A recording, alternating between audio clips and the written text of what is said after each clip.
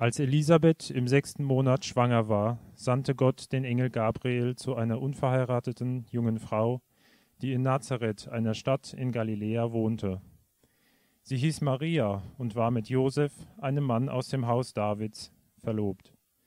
Maria war noch unberührt.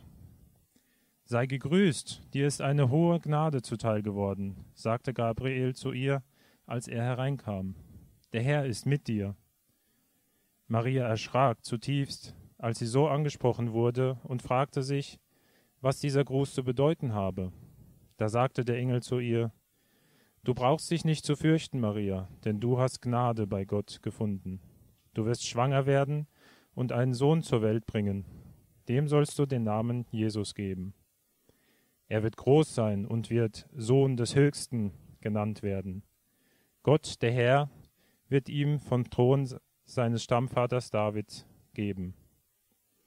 Er wird für immer über die Nachkommen Jakobs herrschen und seine Herrschaft wird niemals aufhören.« »Wie soll das zugehen?« fragte Maria den Engel. »Ich bin doch noch gar nicht verheiratet.« Er gab ihr zur Antwort: »Der Heilige Geist wird über dich kommen und die Kraft des Höchsten wird dich überschatten. Deshalb wird auch das Kind, das du zur Welt bringst, heilig sein und Gottes Sohn genannt werden.« Und er fügte hinzu: »Auch Elisabeth, deine Verwandte, ist schwanger und wird noch in ihrem Alter einen Sohn bekommen. Von ihr hieß es, sie sei unfruchtbar, und jetzt ist sie im 6. Monat. Denn für Gott ist nichts unmöglich.« Da sagte Maria: »Ich bin die Dienerin des Herrn, was du gesagt hast, soll mit mir geschehen.« Hierauf verließ sie der Engel.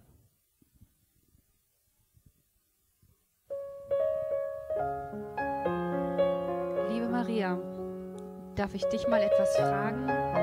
Ich habe schon so oft von dir gehört und auch in der Bibel gelesen. Und jetzt, wo die diesjährige Weihnachtszeit beginnt, wirst du mir bestimmt wieder häufiger begegnen. Wenn man von dir erzählt, wirkst du auf mich schon fast unwirklich. Da kommt ein Engel einfach in dein Zimmer, begrüßt dich mit den Worten: »Sei gegrüßt, du Begnadigte, der Herr ist mit dir, du Gesegnete unter den Frauen.« Und im nächsten Satz steht, dass du überlegst, was dieser Gruß bedeuten kann. Mir ist klar, dass vor weit mehr als 2000 Jahren die Sprache und der Umgang ein anderer war. Aber mal ehrlich, du musst dich doch zu Tode erschrocken haben. Es war doch auch damals nicht normal, dass plötzlich ein Engel neben dir steht, der dann auch noch mit dir redet, der dich bei deinem Namen ruft, dich anspricht. Stimmt, in der Bibel steht, dass du dich erschrocken hast. Okay, er hat dann gesagt, dass du keine Angst zu haben brauchst. Ja, danke, aber so schnell lässt sich doch so ein Schock nicht verarbeiten. Für mich wäre das ja alles schon genug. Ich wüsste nicht, wohin mit mir. Vermutlich hätte ich als erstes Engelserscheinung heute gegoogelt und geschaut, wem so etwas Ähnliches schon passiert ist. Aber Google gab es damals noch nicht. Und das war ja auch noch nicht alles, was der Engel gesagt hat. Laut den Texten in der Bibel hat er direkt weitergesprochen. Und zwar ohne dich vorsichtig auf das Thema vorzubereiten, zu hören, wie es dir gerade geht oder generell eine Antwort abzuwarten. Moment, das ist so krass. Das lese ich nochmal vor aus Lukas 1. »Fürchte dich nicht, Maria, denn du hast Gnade bei Gott gefunden. Und siehe, du wirst schwanger werden und einen Sohn gebären. Und du sollst ihm den Namen Jesus geben. Dieser wird groß sein und Sohn des Höchsten genannt werden. Und Gott, der Herr, wird ihm den Thron seines Vaters David geben. Und er wird regieren über das Haus Jakobs in Ewigkeit. Und sein Reich wird kein Ende haben.« Maria, mir ist bewusst, dass es damals eine andere Zeit war. Aber hast du auch nur im Entferntesten verstanden, was der Engel da gesagt hat? Das hinterfragst du gar nicht. Du fragst dich gar nicht, ob der Engel die Wahrheit sagt. Du fragst nicht, warum gerade ich. Du weist ihn auch nicht darauf hin, dass es schon ganz schön abstrakt, um nicht zu sagen unglaubwürdig ist, was er da von sich gibt. Du fragst nur, wie du schwanger werden wirst. Und wie alt warst du damals? 14? 15? Auf jeden Fall gerade erst verlobt und noch nicht verheiratet. Für mich in der heutigen Zeit ist es ganz schön heftig zu hören, dass so ein junges Mädchen unehelich schwanger werden wird. Und als junge Mutter möchte ich Stopp rufen und darauf hinweisen, dass das viel zu viel für ein junges Mädchen ist, auch wenn sie bald heiraten soll und es damals üblich war, jung zu heiraten. Der Engel gab dir zu verstehen, dass dein zukünftiger Sohn ein Herrscher wird. dass er der Nachkomme Davids sein wird und der lang ersehnte Messias. In dieses ungeborene Kind wird schon so viel Verantwortung gelegt, dass ich mich frage, was das mit deinen romantischen Vorstellungen einer Familie gemacht hat. Wenn man sich das Muttersein so als junges Mädchen vorstellt, denkt man meistens nicht als erstes daran, dass der eigene Sohn irgendwann eine verantwortungsvolle Position hat, Bundeskanzler zum Beispiel, noch nicht mal Bürgermeister. Heutzutage träumen die meisten Mädchen davon, mit ihrem Neugeborenen zu kuscheln oder mit ihrem süß schlafenden Baby in einem hübschen, gut gefederten Kinderwagen spazieren zu gehen. Vermutlich hattet ihr damals noch keinen gefederten Kinderwagen, aber du wirst dir ja deine Vorstellung gemacht haben. Doch für all diese Träume war bei dir vermutlich kein Platz. Ja, selbst die Namenssuche hat man dir genommen.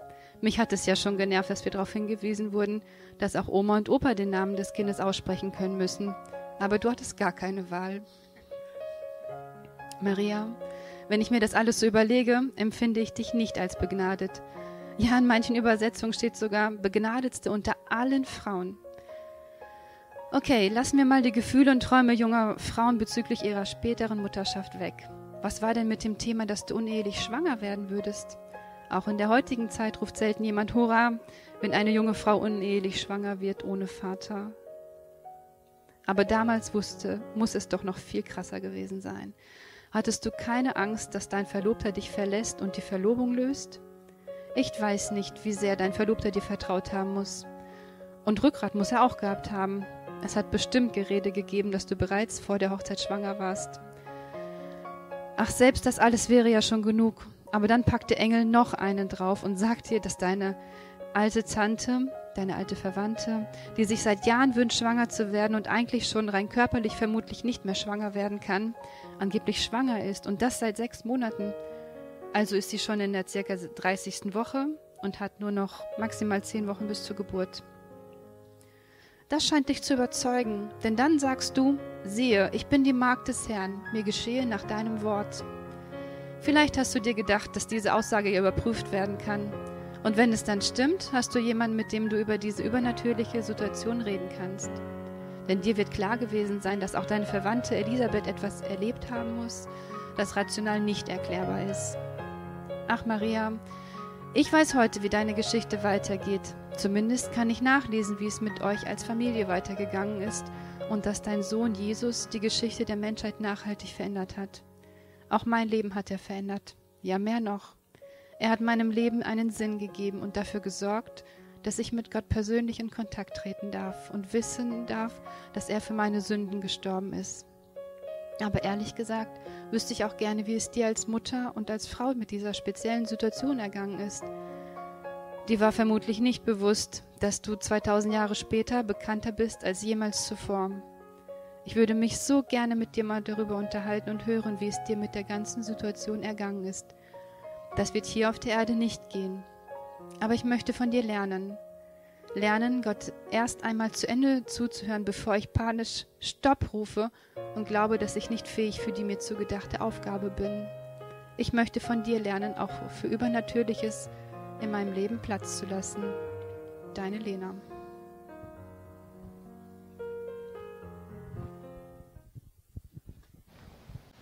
Die Weihnachtsgeschichte aus Sicht von Maria. Als Mann frage ich mich, ich habe gemerkt, Frauen können sich da ein bisschen besser reinempfinden. Wie kann ich das uns Männern ein wenig schmackhaft machen? Also das Versuchen nachzuempfinden, was da passiert ist. Und mir ist eine Situation aus meinem Leben eingefallen, wo sich von jetzt auf gleich die Umstände geändert haben und man nicht wusste, wie das gelöst werden kann. Wir waren letztes Jahr als Familie in Kroatien auf der Insel Rab. Und auf der Insel Rab gibt es einen Berg, da ist ein wunderschönes Restaurant. Und weil wir mit dem Wohnmobil auf Kroatien waren, haben wir von einem Freund das Auto ausgeliehen. Wir waren dann mit 3 Autos und sind da als Familie mit meinen Geschwistern hingefahren. Und da geht es ziemlich steil den Berg hoch. Also ich weiß nicht, ob man in Deutschland solche Straßen erlauben würde. Aber du fährst da ins Niemandsland und auf einmal taucht dann da ein Restaurant auf. Haben wunderschön gegessen. Ich weiß noch, was ich hatte, Schnitzel mit einer Pfeffersoße. War einfach super und aus deutscher Perspektive so mega günstig. Also einen tollen Abend dort gehabt, sind noch spazieren gegangen, haben tolle Fotos geschossen. Das Familienfoto, was wir auf der Webseite haben, ist davon. war einfach alles perfekt. Und dann fahren wir nach Hause, also wieder steil den Berg runter. Und da kommt uns ein Auto entgegen und es ist super eng. Und dieses Auto war ein junges Mädel am Steuer und sie hat es nicht geschafft, irgendwie bergauf anzufahren und stand dann da. Und man wollte irgendwie an ihr vorbei und es war ganz knapp. Und dann ein Bruder von mir fährt an ihr vorbei mit seinem Bus, der zweite. Und dann fahre ich auch an ihr vorbei und kriege einen Platten. Da waren ein paar Felsen und habe einen Platten.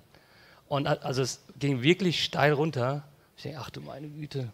Okay, meinen Bruder angerufen, hey, stopp, ich habe einen Platten. So, dann hatte das Auto keinen Ersatzreifen. Ne?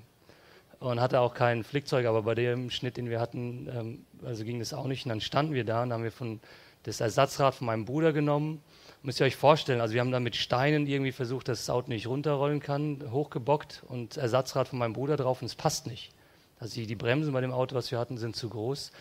Dann den kaputten Reifen wieder drauf, das Auto versucht ein bisschen an die Seite zu schieben und damit die anderen Autos, die hinter uns standen, durchfahren können. So, und dann stehst du da. Und die Situation ist folgende, am nächsten Tag wollten wir abreisen, mussten wir auch abreisen, weil dann einen Tag später das Wohnmobil wieder vermietet war. Also wir mussten rechtzeitig nach Hause und die Familie, von der wir das Auto hatten, die wollten irgendwann auch wahrscheinlich die Insel Raab verlassen. Dann stehst du mitten in der Nacht, ADAC konnte ich nicht erreichen und dann haben wir versucht, Verschiedenes probiert, hat alles nicht geklappt. Dann sind meine Brüder zum Campingplatz gefahren. Und die Idee war dann vom Daniel, von seinem Auto einen Reifen abzumachen, weil er das gleiche Modell hatte. Und bei mir dann drauf. Das Problem war nur, er hat auf seinem Auto geschlafen. Dann mussten die mit Paletten sein Auto docken. Aber ich weiß noch, wie ich in dem Auto sitze. Es ist mitten in der Nacht und man ist also irgendwo auf irgendeinem Berg. Ich habe gedacht, wenn jetzt hier jemand vorbeikommt und mich umbringen will, okay, das kriegt keiner mit. Habe dann irgendwann die Fenster hochgemacht wieder. Und ich sitze da und ich war einfach, denke, wie soll das werden? Morgen früh geht die Fähre und das ist eine Insel. Ich habe dann am nächsten Morgen um 6 Uhr, also wir haben das Auto dann nach Hause gekriegt. Also wir haben dann das Hinterrad nach vorne gemacht, um dann das Rad von meinem, dann das Vorderrad, das Hinterrad nach vorne, um dann das Rad von meinem Bruder hinten drauf zu machen. Und so weiter. Wir haben 5-mal, glaube ich, die Räder hin und her. Uns ist das Auto fast bergab abgestürzt. Ich war fix und fertig. Es ist nicht mein Auto und du weißt, hey, irgendwie muss man das ja regeln. Und dann am nächsten Morgen um 6 Uhr aufgestanden. Es gibt auf der Insel Raab nur eine einzige Werkstatt. Und von diesem Werkstattleiter wollten 5 Leute, alle möglichen Leute wollten was. Und ich komme da und brauche ein Ersatzrad. Am Ende hat alles geklappt. Wir haben die Fähre gekriegt auf den letzten Drücker und so weiter. Aber dieses Gefühl, ach du meine Güte, wie soll das werden, war so unangenehm und man fühlt sich so hilflos. Ich war fix und fertig. So ähnlich war das vielleicht damals für Maria. Sie hatte keine Reifenpanne, aber von jetzt auf gleich änderte sich ihr Leben radikal. Also eben war noch alles in Ordnung und von jetzt auf gleich überlegt man, wie soll das werden? Also wie kann das gehen? Eben verlief noch alles normal und jetzt stellt sich das Leben auf den Kopf. Sie wird ungefragt und unbeteiligt schwanger, also dass man ungewollt schwanger wird, das passiert immer mal wieder, aber dass du ungefragt, ungewollt, unbeteiligt schwanger wirst, wie erklärt man das seinen Eltern, ne? Geschweige denn dem Verlobten? Und beim Lesen merken wir, dass Maria auch so manche Fragen durch den Kopf gehen. Der Engel begrüßt sie und sie fragt sich, was soll dieser Gruß denn bedeuten, ne? Du Begnadete. Ich weiß nicht, wie oft dir schon mal ein Engel zu Hause begegnet ist und du dich mega erschreckt hast und dann noch genügend Konzentration übrig hattest, um dir ein paar Fragen zu stellen. Also habe manchen von euch schon mal die Geschichte erzählt, wir waren jung verheiratet und Niki hat damals eine Abendschule besucht und wir haben zusammen Abendbrot gegessen und dann ist sie losgefahren in die Schule und ich war allein zu Hause und habe da in der Küche, kann ich mich noch gut erinnern, in Wetzlar ein bisschen rumgewuselt, aufgeräumt, bla bla bla. Und dann sehe ich, wir hatten so eine Glastür und die Tür war so ein bisschen offen und dann sehe ich so im Augenwinkel, dass da eine Person steht und habe mich wirklich nicht zu Tode, aber gefühlt kurz davor erschreckt und dann war es Niki, weil die Unterricht ist ausgefallen und sie war zurück. Sie dachte, ich habe sie gehört, aber habe sie nicht gehört. Ey, also da habe ich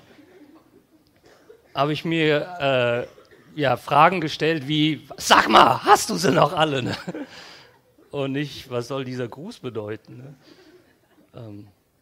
Maria ist da etwas kontrollierter und hier heißt ja, dass sie wirklich furchtbare Angst hatte. Also, obwohl Maria zutiefst erschrak, fragte sie nach, aber auf eine Art und Weise, die wirklich beachtlich ist. Denn wenn wir den Bibelabschnitt insgesamt lesen, dann merken wir, sie hat Zweifel, beziehungsweise sie ist skeptisch, aber nicht im Sinne von einer Besserwisserin. Es gibt ja vorher die Geschichte von Zacharias und er fragt den Engel auch eine Frage und daraufhin macht der Engel ihn direkt stumm. Also könnt ihr mal nachlesen, das sind ein paar Verse vorher. So, hat Maria vielleicht einen Engel erwischt, der nicht ganz so schlecht gelaunt war? Nee, das hat was damit zu tun, dass Maria wahrscheinlich grundsätzlich skeptisch war, aber offen. Nicht skeptisch im Sinne von der Besserwisserin. Also es gibt den Zweifel oder den Skeptiker mit einer geschlossenen Meinung, das geht hier sowieso nicht. Da geht es auch gar nicht darum, irgendwie neue Erkenntnisse zu gewinnen, sondern manchmal vielleicht einfach seine eigene Meinung loszuwerden. Und es gibt den Zweifel oder auch Skepsis mit einer offenen Meinung. Da sind ein paar Fragezeichen, aber grundsätzlich möchte man diese Fragen geklärt bekommen. Es gibt den Zweifel, der Antworten haben will und den Zweifel, der keine Antworten haben will. So im Laufe meiner Karriere als Pastor bei uns hier in der FCG habe ich über die Jahre immer mal wieder E-Mails oder Gespräche geführt, in denen mir Leute ihre Meinung kundtun, sagen, was bei uns in der Kirche falsch läuft oder was ihrer Meinung nach anders laufen sollte und so weiter, welche Lieder nicht gesungen werden dürfen. Einfach so Dinge, die einem nicht gefallen. Und ganz oft, also es ist nicht immer so, aber ganz oft ist bei diesen E-Mails oder in diesen Gesprächen merkt man, hey, das ist eigentlich kein Gespräch auf Augenhöhe, wo wo jemand wissen möchte, hey Markus, wie siehst du das oder können wir hier gemeinsam eine Lösung finden, sondern hier geht es eigentlich darum, die eigene Meinung loszuwerden und die einzig richtige Reaktion von mir wäre zu sagen, du hast recht, am besten triffst du jetzt in Zukunft die Entscheidung. Und das ist kein Zweifel oder keine Skepsis auf der Suche nach Antworten, sondern da möchte man einfach seine Meinung, wie gesagt, loswerden und der andere sollte sie am besten akzeptieren. Bei Maria sehen wir, sie hat Fragen, sie hat ihre Zweifel und das ist auch wirklich interessant im christlichen Glauben. Wir dürfen Fragen haben, wir dürfen Zweifel und wir dürfen zu Gott damit kommen, aber bei ihr ist es ein offenes Zweifeln. Also das Wort, das uns in Vers 29 mit sie fragte, übersetzt wird, daher haben wir unser Wort Dialog her. Also sie geht ins Gespräch mit sich selbst und dann auch im übertragenen Sinne mit Gott, aber sie ist offen für Gottes Wahrheit und für Gottes Antwort. Und insgesamt muss man sagen, was Gott ihr zumutet, ist auch schon echt wirklich viel. Also einmal die äußerlichen Umstände, aber dann auch inhaltlich. Und da schauen wir uns den Text nochmal an, das lesen wir uns gemeinsam durch. Ich habe wieder eine russische Übersetzung parat, könnt ihr dann mitlesen. Du brauchst dich nicht zu fürchten, Maria, denn du hast Gnade bei Gott gefunden. Du wirst schwanger werden und einen Sohn zur Welt bringen, dem sollst du den Namen Jesus geben. Er wird groß sein und wird Sohn des Höchsten genannt werden. Gott, der Herr, wird ihm den Thron des Stammvaters David geben.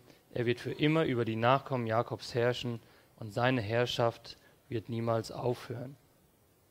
Zunächst einmal geht es eigentlich für Maria gut los. Erst erschrecken, aber dann heißt es, du hast Gnade bei Gott gefunden. Und das ist so ein Punkt, wo man sagen sollte, jawohl, also Gnade bei Gott ist immer gut. Mega Engel, sprich weiter, ich höre zu. Mal schauen, was da kommt. So, und jetzt wird es ein bisschen komplizierter. Du wirst schwanger werden und einen Sohn zur Welt bringen. Okay, damit hat Maria so wahrscheinlich nicht gerechnet. Ist überraschend. Wenn wir uns der Bibel etwas umschauen, dann ist Maria nicht die Erste, der sowas angekündigt wird. Also Maria ist nicht die erste Frau, der mitgeteilt wird, du wirst schwanger werden. Für eine Frau damals, muss man auch wissen, ist diese Zusage, du bekommst einen Sohn, also eine große Sache. Das ist wichtig. Maria als junge Frau in der damaligen Kultur und Gesellschaft, das können wir uns heute schwer vorstellen, aber sie war so ziemlich am unteren Rand der Gesellschaft. Sie kam aus armen Verhältnissen und Frauen damals hatten einfach weniger Wert als Männer. Da sind wir sehr, sehr dankbar, dass sich das heute geändert hat. Aber zum Beispiel die Aussage vor Gericht, als Frau eine Zeugin, also in den Gerichtsstand rufen, brauchtest du gar nicht machen. Ihr hat man nicht geglaubt. Also die Aussage war nichts wert. Und jetzt die Zusage zu bekommen, du wirst schwanger, du bekommst einen Sohn, ist wirklich von großer Bedeutung für eine Frau damals. Denn der Wert als Frau damals hing davon ab, kannst du Kinder kriegen oder nicht. Das hört sich für uns echt ein bisschen verrückt an, aber so war das damals. Und hier gibt ihr Gott zunächst eine positive Zusage, hey, du wirst einen Sohn bekommen. Also bis hierhin war das für Maria wahrscheinlich sehr überraschend. Da kommen ein paar Fragen, aber inhaltlich konnte man das noch nachvollziehen, also was bisher kommuniziert wurde. Doch was jetzt kommt, das ist dann wirklich schon deutlich komplizierter. Schauen wir nochmal rein. Dem sollst du den Namen Jesus geben.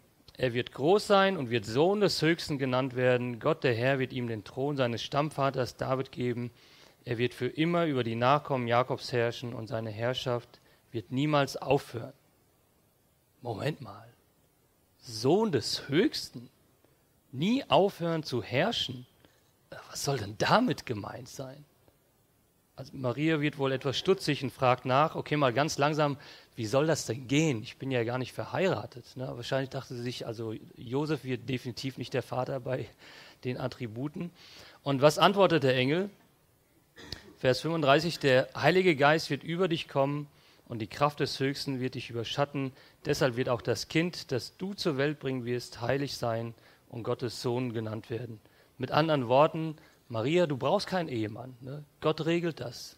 Wie bitte? Das Kind in Marias Bauch wird nicht einfach nur ein heiliger Mensch sein, oder ein großer Herrscher, sondern das Kind in ihrem Bauch wird Gott persönlich sein. Der Heilige selbst, der Höchste, wird Mensch. Gottes Sohn. Und das muss Maria irgendwie verarbeiten. Wir haben heute gegenüber Maria einen großen Wissensvorsprung, doch was Gott hier Maria zumutet, zu verstehen, das ist schon wirklich viel. Denn Maria ist so groß geworden, dass Gott niemals ein Mensch werden kann. Also eigentlich geht das gar nicht. Das ist unmöglich. Da gibt es eine Trennung zwischen Gott und Mensch und die kann man nicht so einfach ohne weiteres auflösen. Also im Tempel gab es das Allerheiligste, da war ein dicker Vorhang davor und da konnte man nicht einfach so rein. Wer da reingelaufen ist, ist gestorben. Also da gab es eine Trennung zwischen Gott und Mensch. Wir sind Sünder, er ist heilig. Wir werden heute so erzogen, dass es das Übernatürliche nicht gibt. Also wir können alles durch die Naturwissenschaften erklären, nur die Naturwissenschaften sind zuverlässig, alles andere ist reine Spekulation, aber Wunder, Eingreifen Gottes, ja, das gibt es so nicht, das ist ein bisschen Träumerei, da muss es eine natürliche Erklärung geben. So werden wir groß, ne? Und dann fällt es uns auch manchmal schwer, Geschichten zu glauben, wenn uns jemand erzählt, oh, hier hat Gott eingegriffen und so weiter. Doch Maria ist so erzogen worden, Gott und Mensch, da gibt es eine strikte Trennung. Menschen können sich nicht einfach so Gott nähern.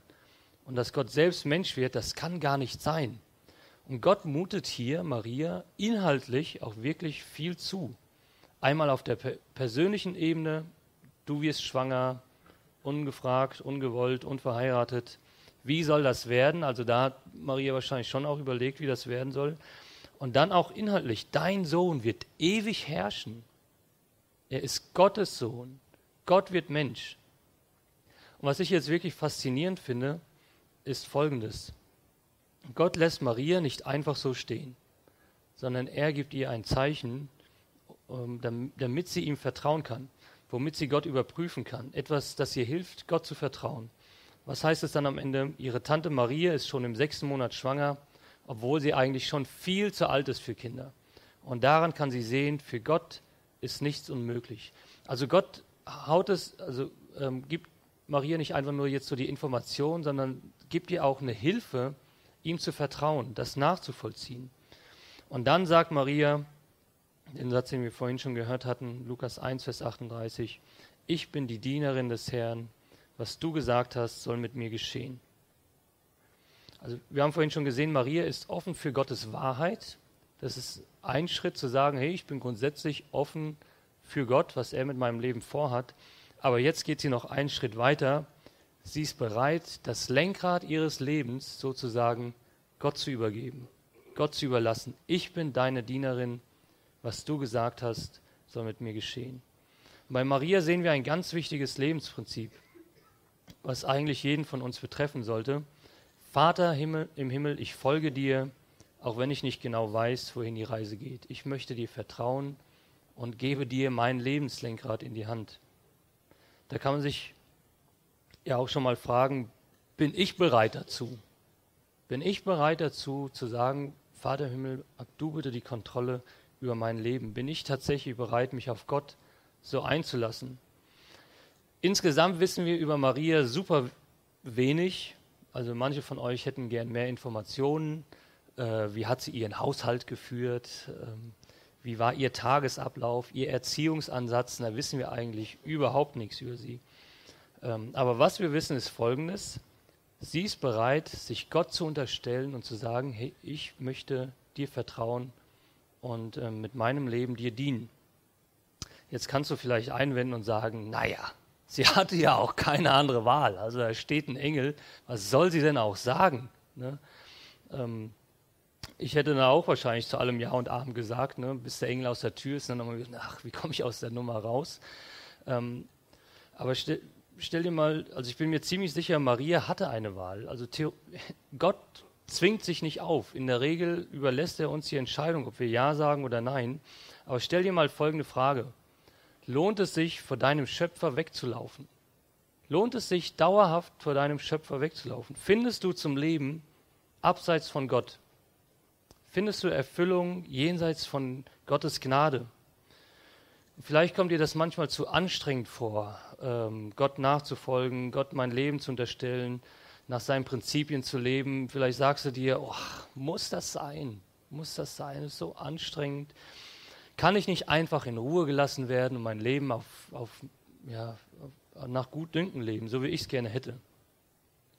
Aber ich glaube, da bin ich fest von überzeugt, das wirklich anstrengende Leben ist, wenn du gegen Gottes Prinzipien lebst. Das wirklich anstrengende Leben ist, wenn du gegen Gottes Prinzipien lebst. Wenn du dich von Gott entfernst, eben wenn du es auf eigene Faust probierst. Maria ist uns an dieser Stelle wirklich ein großes Vorbild. Gott treu zu sein und sich für seine Ziele gebrauchen zu lassen, auch wenn du nicht genau weißt, was die Zukunft dann mit sich bringt, wie das alles werden wird. Jetzt sagst du vielleicht, naja, aber Maria bekam von Gott ein Zeichen. Wo ist mein Zeichen? Also wenn ich Gott vertrauen will, dann hätte ich gern auch ein Zeichen, irgendwie einen Beweis, dass er sich tatsächlich für mich interessiert. Was bekomme ich? Mir hat Gott so ein Zeichen nicht gegeben, deshalb fällt es mir vielleicht auch schwer, Gott zu vertrauen. Gott hat jedem von uns ein Zeichen gegeben und das Zeichen, das wir sehen, ist sogar noch deutlich größer als das, was Maria bekommen hat. Es ist nämlich das Leben, der Tod und die Auferstehung von Jesus. Gott liebt dich so sehr, dass Jesus in diese Welt kam und bereit war, sein Leben für uns zu geben. Und das ist Gottes Liebesbeweis an dich. Jetzt sagst du vielleicht, naja gut, ich war ja nicht dabei. Hätte ich es gesehen, würde ich es glauben. Aber was du machen kannst, ist, du kannst es historisch versuchen nachzuvollziehen. Ist das wasserdicht, was uns die Bibel erzählt? Kann man das überprüfen? Und Gott lässt sich überprüfen. Also laut Geschichtsforschung ist man sich einig, Jesus hat gelebt, Jesus wurde am Kreuz hingerichtet und da muss was passiert sein, das die Nachfolger so verändert hat. Die Frage ist man bereit, die Schlussfolgerung zu gehen, hey, Gott hat tatsächlich eingegriffen und Jesus von den Toten auferweckt. Aber das ist sein Liebesbeweis an dich, das ist sein Zeichen, dass du Gott vertrauen kannst. Und hier unterscheidet sich Maria auch von uns heute. Sie kannte diesen Liebesbeweis nicht. Sie wusste nicht, was Jesus bereit war, am Ende für sie zu tun. Sie kannte den Liebesbeweis nicht. Sie traf eine Entscheidung für Gott, obwohl sie noch nicht wissen konnte, wie sehr Gott sie liebt, was Jesus für sie tun wird. Und da liegt der Unterschied zu dir und mir. Heute, wir wissen das. Du und ich, wir haben deutlich mehr Gründe, uns Gott zu unterstellen, weil wir an Jesus sehen, wie sehr er uns liebt, wie gut es Gott mit uns meint. Und dass Gottes Gnade tatsächlich auf uns ruht. Und das ist die Botschaft von Weihnachten. Gott liebt uns so sehr, er sendet seinen Retter in die Welt.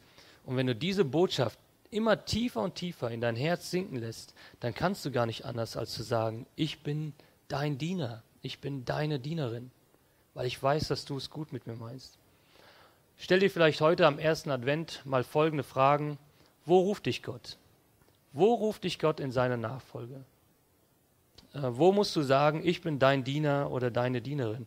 Vielleicht hast du seit Jahren etwas auf dem Herzen, aber irgendwie bist du das nicht angegangen. Vielleicht fällt dir sofort etwas ein, wo du sagst, das habe ich immer zur Seite geschoben, aber eigentlich ruft mich Gott da. Vielleicht sagst du ja auch, ich kann das nicht. Ich bin nicht gut genug.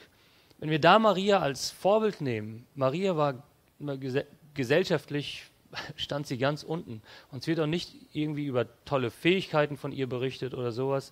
Gott braucht keine Menschen mit Überwertigkeitskomplexen. Ne? Wenn du der Meinung bist, ich kann sowieso alles und so weiter, also Gott sucht sich in der Regel diejenigen aus, die nicht so super von sich überzeugt sind. Und aus ihnen macht er was Großartiges. Maria hatte ihre Zweifel, aber wie reagiert sie? Mit Vertrauen auf Gottes Gnade. Und das ist eine Einladung an dich. Trau dich, Gott zu folgen. Stell dich ihm in den Dienst und versuche ein Leben zu führen, das ihm Ehre macht. Ich möchte mit uns beten, bitte euch dazu aufzustehen. Und im Anschluss könnt ihr direkt stehen bleiben und dann singen wir noch gemeinsam ein Lied. Jesus, danke dir, dass wir so vieles nachlesen können über dich, die Geburt, auch Maria und Josef, und dass es echt einfach auch aus menschlicher Perspektive eine super spannende Geschichte, und man wäre gern dabei und auch so nachfragen, hey, wie war das für dich? So auch die Ungewissheit, was die Zukunft bringt, und du lässt uns da stellenweise schon ein bisschen im Dunkeln. Hätten da manchmal gerne mehr Informationen, was so die Zukunft mit sich bringt, aber wir sehen an Maria, es lohnt sich einfach, dir zu vertrauen. Du hast alles unter Kontrolle, da bleiben vielleicht ein paar Fragezeichen zwischendurch, aber du hast alles unter Kontrolle und du liebst uns über alles. Und ich möchte dich bitten, dass wir diese Weihnachtszeit dieses Jahr gebrauchen, um uns neu an dir zu orientieren, uns neu dieser Liebe von dir zu stellen, deinen Liebesbeweis wahrzunehmen, ernst zu nehmen, und uns dann auch in deinen Dienst stellen. Denn du möchtest Großes mit uns bewirken. Du hast einen Plan für jeden Einzelnen von uns. Und ich möchte dich bitten, dass du uns gebrauchst. Danke dir dafür. Amen. Amen.